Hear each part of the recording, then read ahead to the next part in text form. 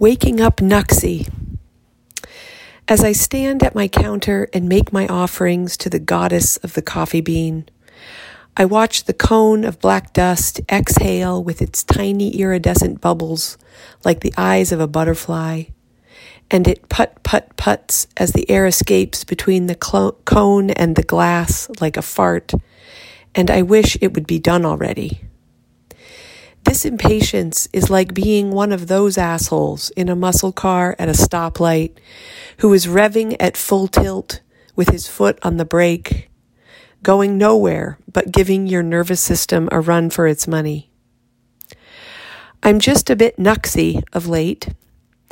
To be nuxy, for the uninitiated, is to be in a state of affairs which requires the homeopathic remedy Nux vomica.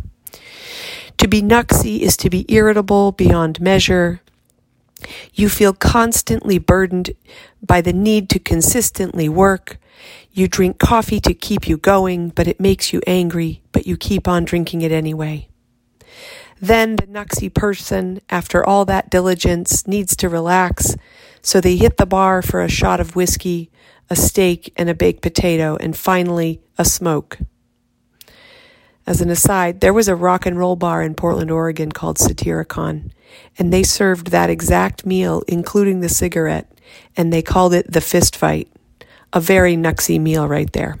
Anywho, so the nuxy one overindulges and is pissed about everything and feels they have no time for rest and they must get back to work. And so I'm a little like that, at least the whiskey and potato part. I wake with a rip-roaring feeling of burning anxiety, not from a bad dream, just because my hormones are in short supply. And then I get up and I'm in a hurry for no reason. I wash my face and pee and sigh that it takes too long. I start brushing my teeth while I wander around doing everything that annoyingly needs doing every morning.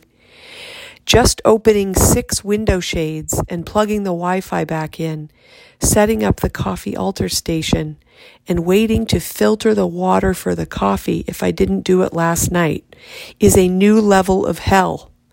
And all this can't happen fast enough.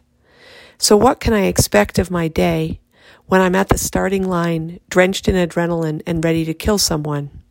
So, as the goddamn coffee takes its sweet time pissing in my thermos, I stand there, bewildered by the turnaround in myself over just a few weeks, and I scratch my head and more hair quietly drops to my shoulders as the hormones waft out my every pore, and I feel like I'm losing 11% of the water in my body, like I was a cute plum before, and now I'm on my way, ever so slowly, to prune.